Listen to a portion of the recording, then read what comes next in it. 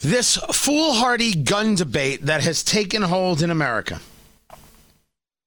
post the shooting in Indianapolis, my beloved city. But maybe it's the shooting that took place, well, there's been quite a few. I don't think we do ourselves any favor by denying there have been people out there killing others. I don't think we do ourselves any good with this at all. It'd be foolhardy to think that we don't have a problem. We have a problem, but is that problem a gun problem? I argue no. I think rational people do. Irrational people have nothing else. Irrational people gladly state that it's the issue of guns. Never noting the good things that happen with a gun. Never noting the people whose lives are saved with a gun. Well, Tony, the statistics overwhelmingly say, no. The statistics that you want to cite in this fight are not the ones that get down to the granular level of, does the person feel safer? Did they do everything possible to protect themselves and the ones they love? This is the conversation. Do they have a chance? Now, I take this from a very, very personal level, and then I'm going to build it out into what it is that we're seeing. What it is, this anti-gun conversation that's taking place, and why it is so backwards.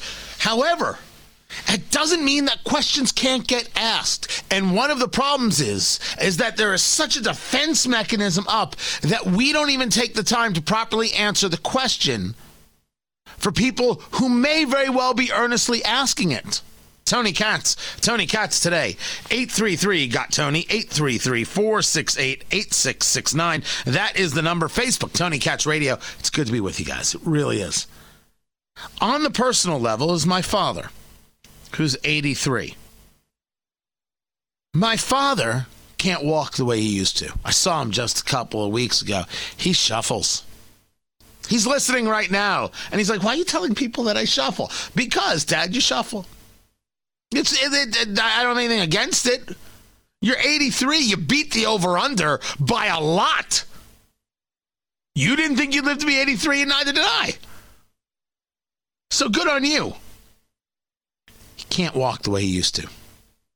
He used to walk through walls. I'm sure he could still give the wall a little bit of a scare, but he doesn't walk the way he used to. It's something to watch your parents get older, as you well know. He can't physically move the way he used to. So everywhere he goes, my father carries a firearm. He's not paranoid. He's not deluded. What he wants is that mental set of knowing that no matter what goes down, he has a chance. All of the gun grabbers in America, all of the anti-Second Amendment people, all of the gun bigots in America mean nothing compared to that one feeling. And I honestly don't give a good holy damn if they think that feeling is legitimate. I say this 40 minutes from where the shooting took place at the FedEx Ground Center, where 8 people were murdered here in Indianapolis. The shooter, the suspect, took their own life, so 9 people dead. 8 people were murdered. None of them deserve to die. None of those 8 people deserve to die. Absolutely not. And I would have wished for each and every one of them the opportunity to protect and defend themselves. I would wish for each one of them the opportunity I wish for my own father. It's not that my father should have it and your father shouldn't. It is that in this pursuit, in this constant nonsense attack that we call gun violence. It's never knife violence. I think we call it domestic violence. That's the only other one that I can categorize. We don't ever talk about what lies beneath. The mental illness at play, the culture at play, the other issues at play. Always, we just got to get rid of the guns. If getting rid of the guns means my father can't feel like he can protect my mother, then the answer is no. And if you say to me, well, your father's not important, I'll say to you, let's go at it. My father's feelings don't matter. It's funny, in a world of political correctness where you're told only your feelings matter, now the feelings of my 83-year-old father don't matter. It's amazing how that works. That's the personal. Let's build it out a little bit. 'Cause sometimes it's unfair to do the personal, right? People take their own lives and they use them as these shields, right? And that's how they're able to avoid conversation. Right? It's like when somebody says to me, like if I'm talking about kids or I'm talking about like something having to do with children, and they'll say, you wouldn't say that to my kid. I say to them, you want me talking to your kid? Because I'll do it. Where is Junior? I'll talk to him right now. Oh, he's going to learn something. Junior's going to get an education when I'm done. I don't change the way I talk. What, are you crazy? Of course not. But the idea that, people take it to the personal, and there is a firearm subject that I will one day get to that I could take to the hyper-personal and will explain fully my Second Amendment views. But let's take it to a larger conversation. And let's take this conversation of firearms. First, I took it to the personal and said of my father, like you might say of your father.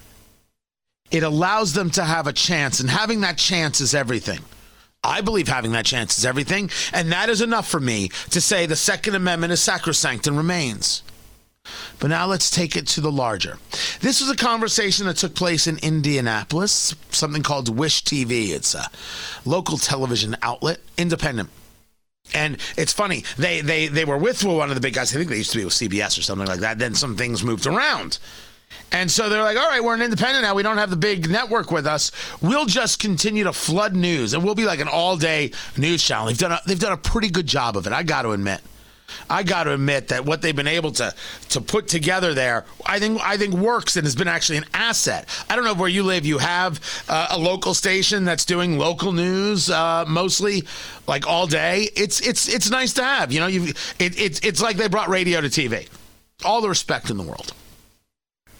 And on this Sunday show, an anchor, a woman by the name of Drew Blair, is speaking to a state senator, J.D. Ford. And of course, it's about the shooting that took place in Indianapolis, as so much of the news in the country was. But when it happens in your backyard, it is more of a story. So of course they're talking about it. And she asks rather one of these kinds of focused but probable questions. What is your message to your constituents and the greater community? Well, right. What is it that you think about guns? What is it that you want to tell the community about guns? And I want you to hear J.D. Ford's, State Senator J.D. Ford's answer. Well, so this week we passed Senate Resolution 39, which basically was stating that the policy of the state of Indiana is to keep, and the right to bear arms. And look, everybody supports the Second Amendment, but when does your right to bear arms stop at my right to live? And I think so. Let's take a step. Because there are two things. Maybe I should have given a fair warning on that one. That one can make you scream. First, let's get into the idea that he states that everybody supports the Second Amendment.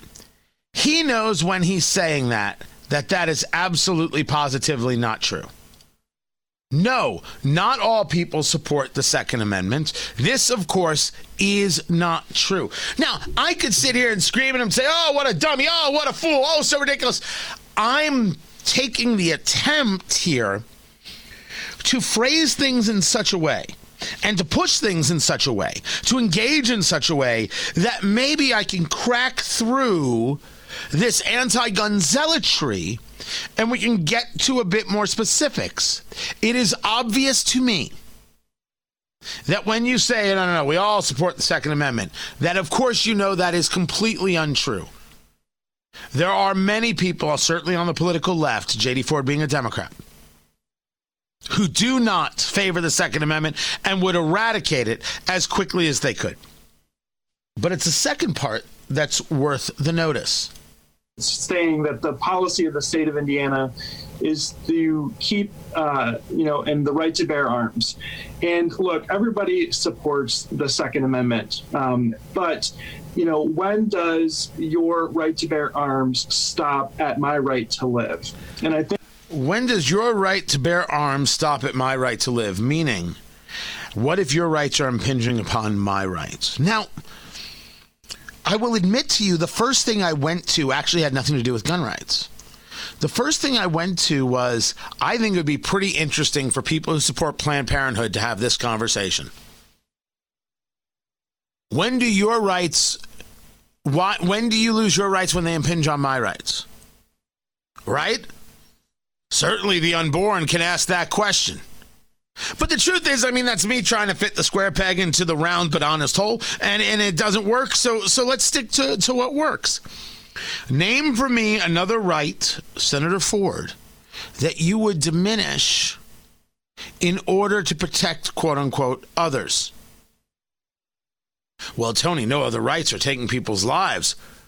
No, but it's taking their freedom, just like we're seeing in the right to free speech. Just like we're seeing big tech do. And you'll notice, at least us guys, we oppose both things. We oppose taking away the Second Amendment and Second Amendment liberties. We oppose the idea of gun registration in terms of these massive databases, or having to register your ammunition, or making these things public so people know who has what. And we oppose the people saying you're not allowed to speak, or you should get fired, or you should get doxxed, or you should get canceled, because these things are fundamentally wrong and go against not only the American ethos, but the very concepts of freedom and liberty. The idea of natural law, that you have the right to protect and defend yourself, not because your nation gives that to you, but because God gives that to you. You exist, or if you don't want to think of it in terms of God, because of the laws of nature. Your very existence means you have the right to protect and defend yourself.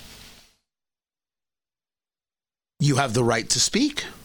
You have the right to speak your mind. Well, no amendment is absolute, says President Joe Biden. We're not discussing whether or not you should yell fire in a crowded theater. That's the chattering class's nonsensical talking point. The question is, are you allowed to speak? The question is, do you get destroyed in the public square and you have your life threatened and your job threatened because you spoke? Will people proactively work to silence you? Whether that be your government, or whether it be government in concert with corporations, as we see a la Georgia and their voting laws. I put forth to you that the statement from Senator Ford, whether he knew it or not, and maybe I'm the first person to share this information with him, is a violent statement, and is a violent statement against anybody who believes in their rights and believes in the exercise thereof. When does your right to bear arms, lose out or compete with my right to live? It doesn't. You have the right to live, and I have the right to bear arms. But a 19-year-old with a history of mental issues walked in and started killing people. That has nothing to do with me and the Second Amendment. And the idea that you think I should be curtailed in that Second Amendment because of the actions of a 19-year-old I never met, never had any influence on, never talked to, never anything, right? I'm not him. My father is not him.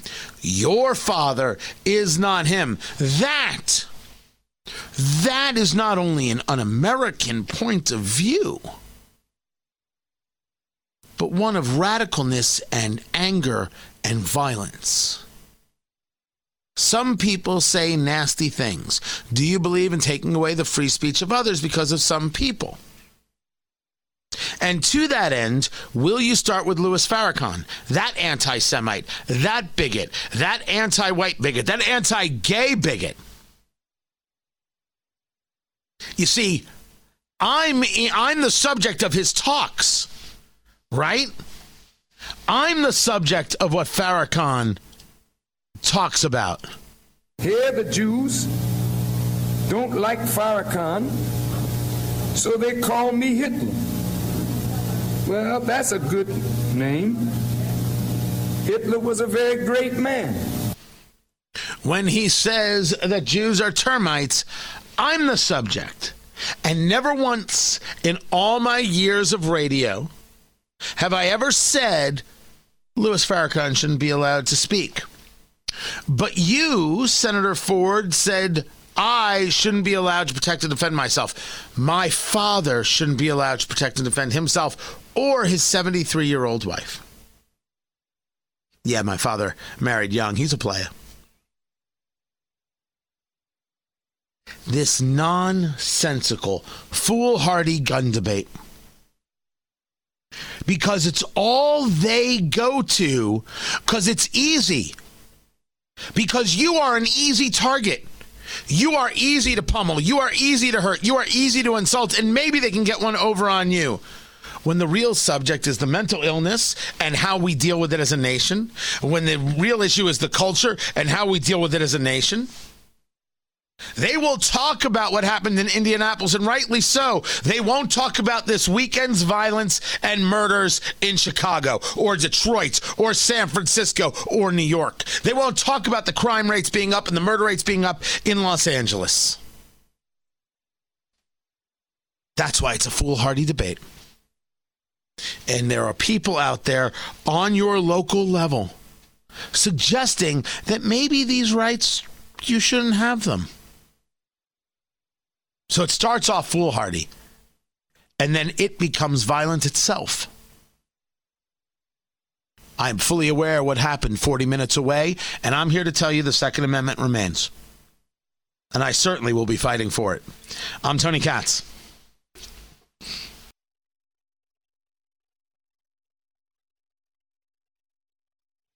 So people are sharing that Apple is letting Parler back on the App Store, but I thought that had already been happening.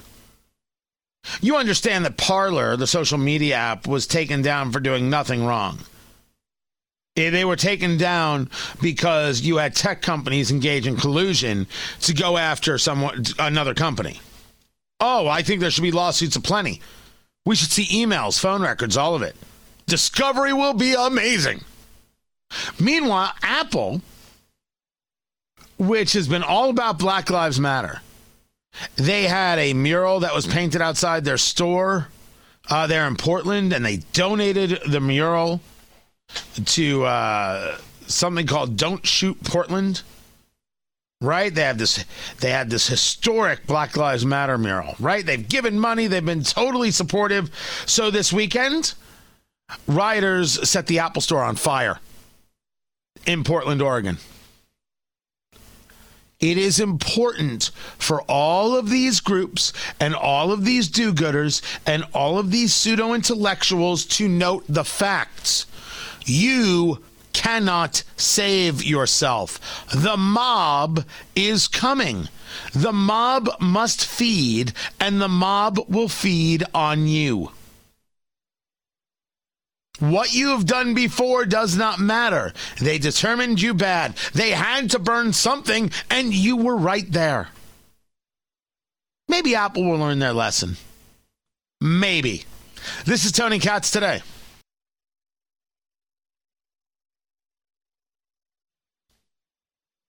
So there was some news made because the Prime Minister of Japan was in town. And when he's here, you know it's a party. Hey!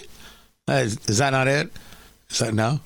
No? Okay. Tony Katz Today. It's good to be with you. Facebook, Tony Katz Radio. Get the podcast at TonyKatz.com. TonyKatz.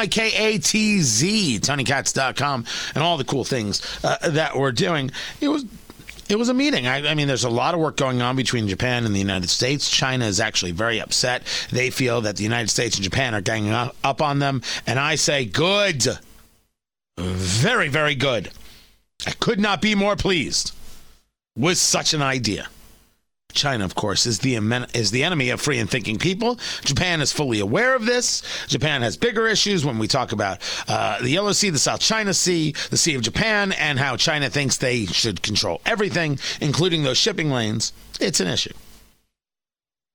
But that's only part of the story that the Japanese Prime Minister is here. What was interesting to some people is that Kamala Harris is the one who met the Prime Minister. Not Joe Biden. Joe Biden's the president. Kamala Harris is the vice president.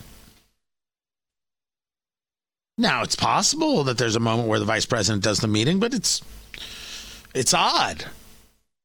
It's odd. Now, one could argue that, you know what, this is the Joe Biden way. He likes to spread it around. He wants people to be able to get an understanding of how to do things. You know, he's really grooming Kamala Harris to be the next president. So he's giving her these opportunities and giving her tips. I mean, picture how they would spin the thing. Wait, one day they're going to use that. Sooner rather than later, they'll use exactly what I said. You'll be like, my gosh, Tony Katz, like Marcellus Wallace was right.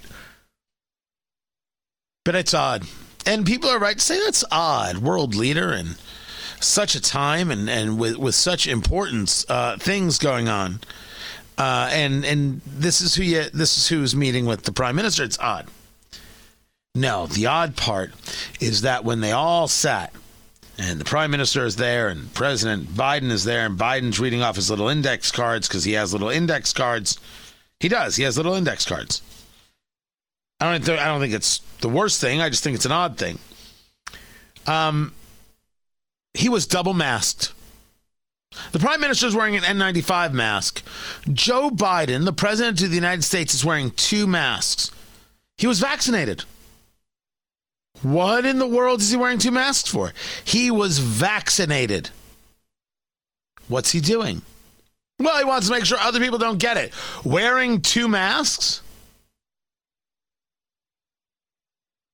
As Ellen Carmichael, who's in the public relations world, noted, that's some horrible messaging. And it is horrible messaging. This is Governor Ron DeSantis on the subject of masks and vaccines. So, my view is if you get a vaccine, the vaccines are effective, you're immune. And so act immune. If you tell people the opposite, then, why, if it's not effective for them and it's not going to change anything, then what's the point of going through it?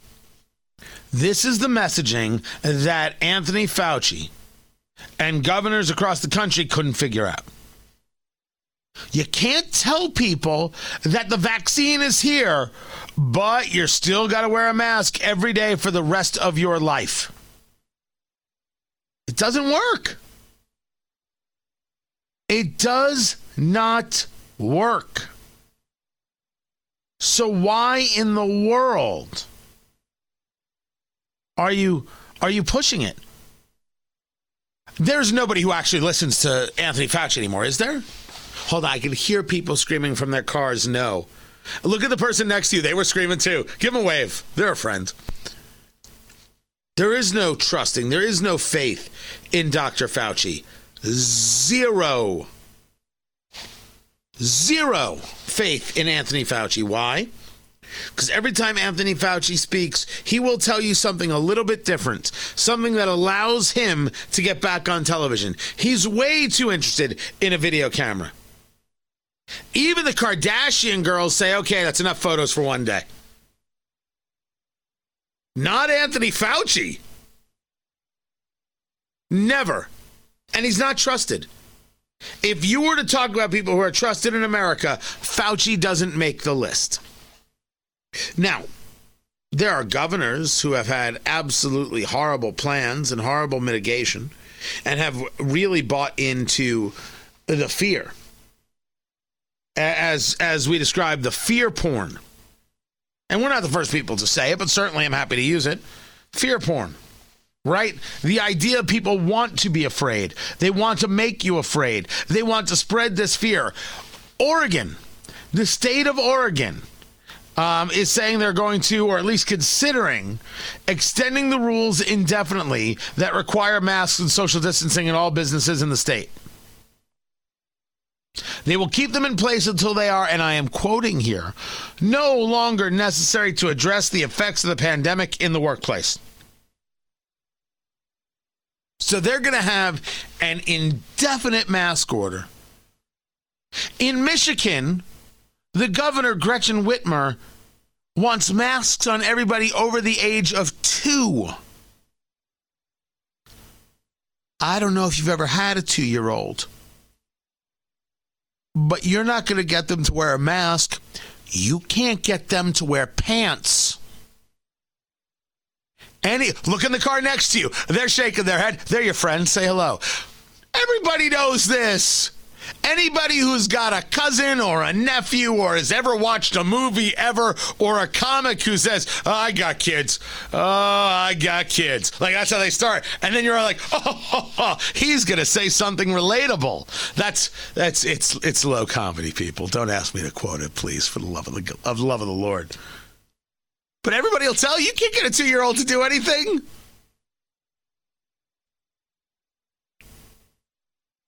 A 2-year-old will crap their pants, throw them at you, and say, wasn't that fun? And then do it again. And the angrier you are, the happier they are. See, I could take that on stage. I could do that routine. And then people go, it's so relatable. A 2-year-old wearing a mask is a ridiculous idea. It's not science. That's fear porn. But nothing beats Ontario. Nothing beats Ontario, Canada. I want you to know this is not a Second City skit.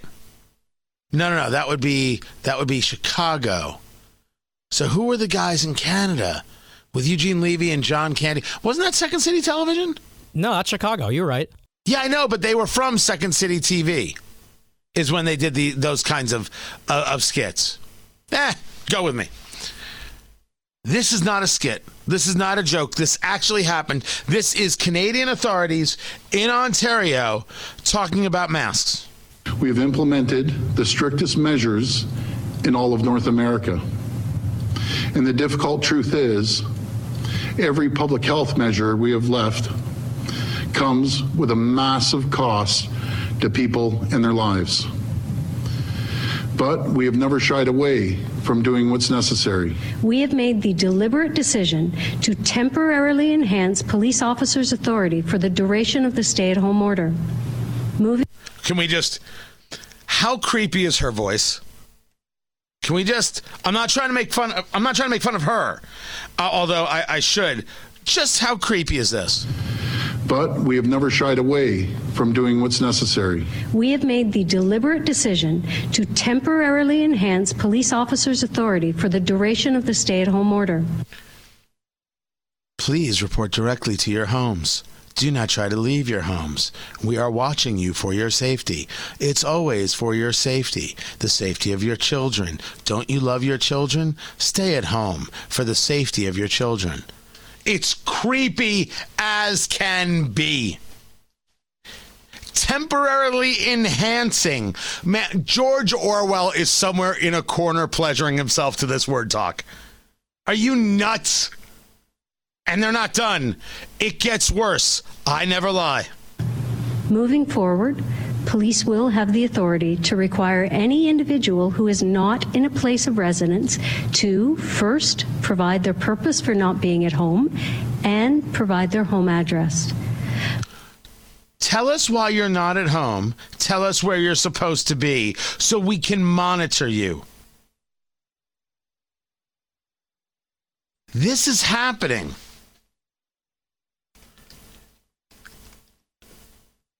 This is happening in our lives in the Northern Hemisphere, or I should say in the Western Hemisphere, right? And they're cool with it. No. This is just what has to happen. Police will also have the authority to stop a vehicle to inquire about an individual's reason for leaving their residence.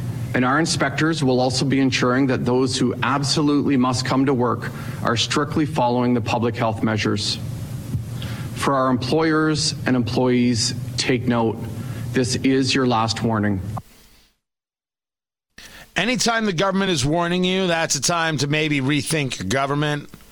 Oh, Tony, are you pushing for insurrection? No.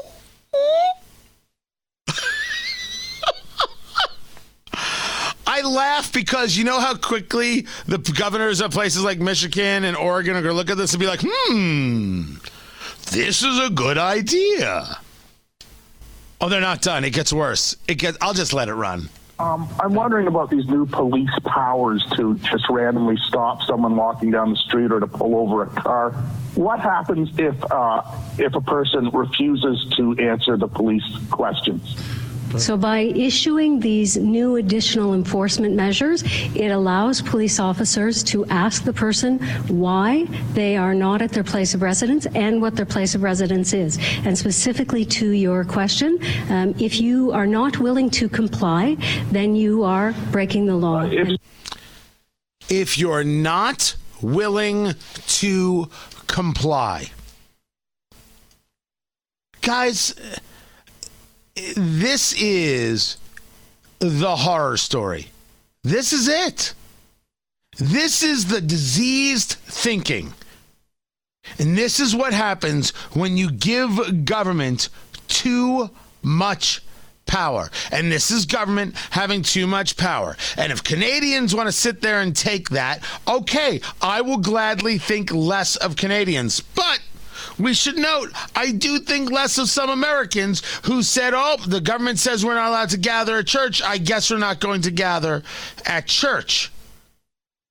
You let the government decide where you pray?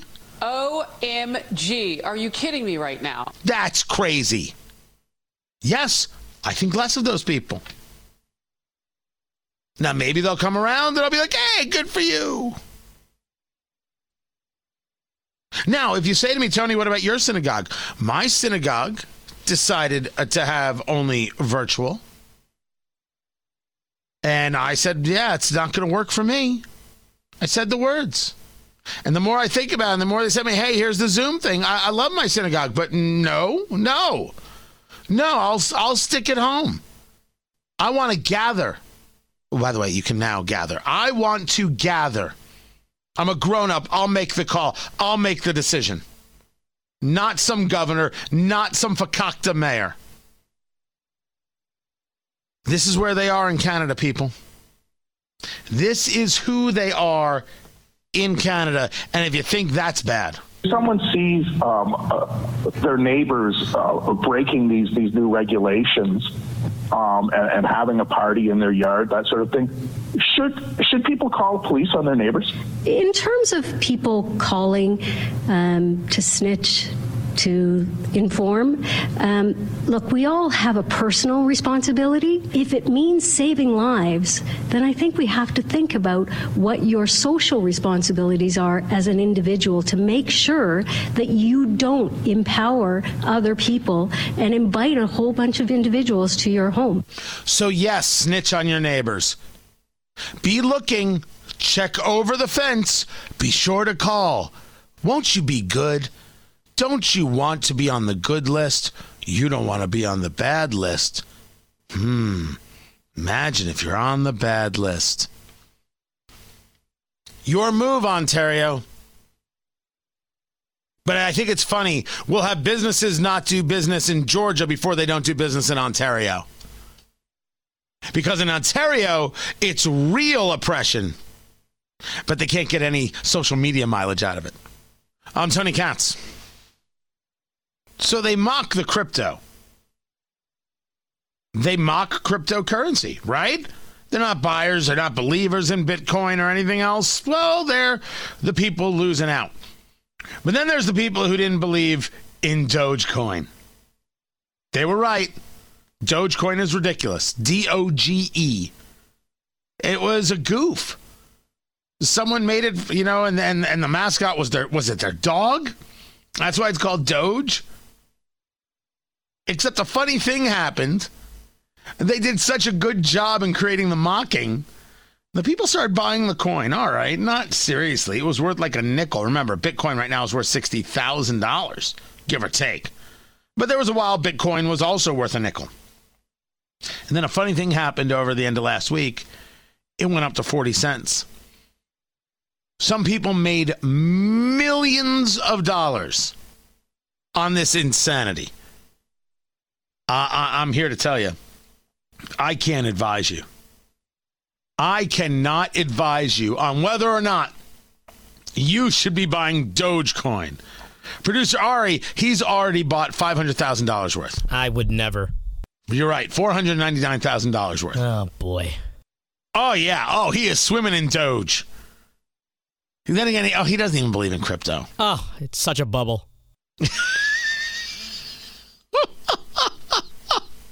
I can hear people yelling at you now. Let him yell. I am a believer. I am there for the cryptocurrency. Is the price high right now? Yeah, but I don't know where it's going. I'm not good enough to be able to make that call. Would I suggest to you buying Doge? Gosh, no. Don't ever listen to me about a stock or crypto. What are you, nuts? My point is, there's curiosity. My point is that crypto is real and it's here to stay. This is my take. There's buy-in. Is every little coin that everyone puts out there worthy of buying into? No. Is the technology underneath more important? The blockchain? Yes. But you might want to look into some of these things and make your own decisions. This is Tony Katz Today.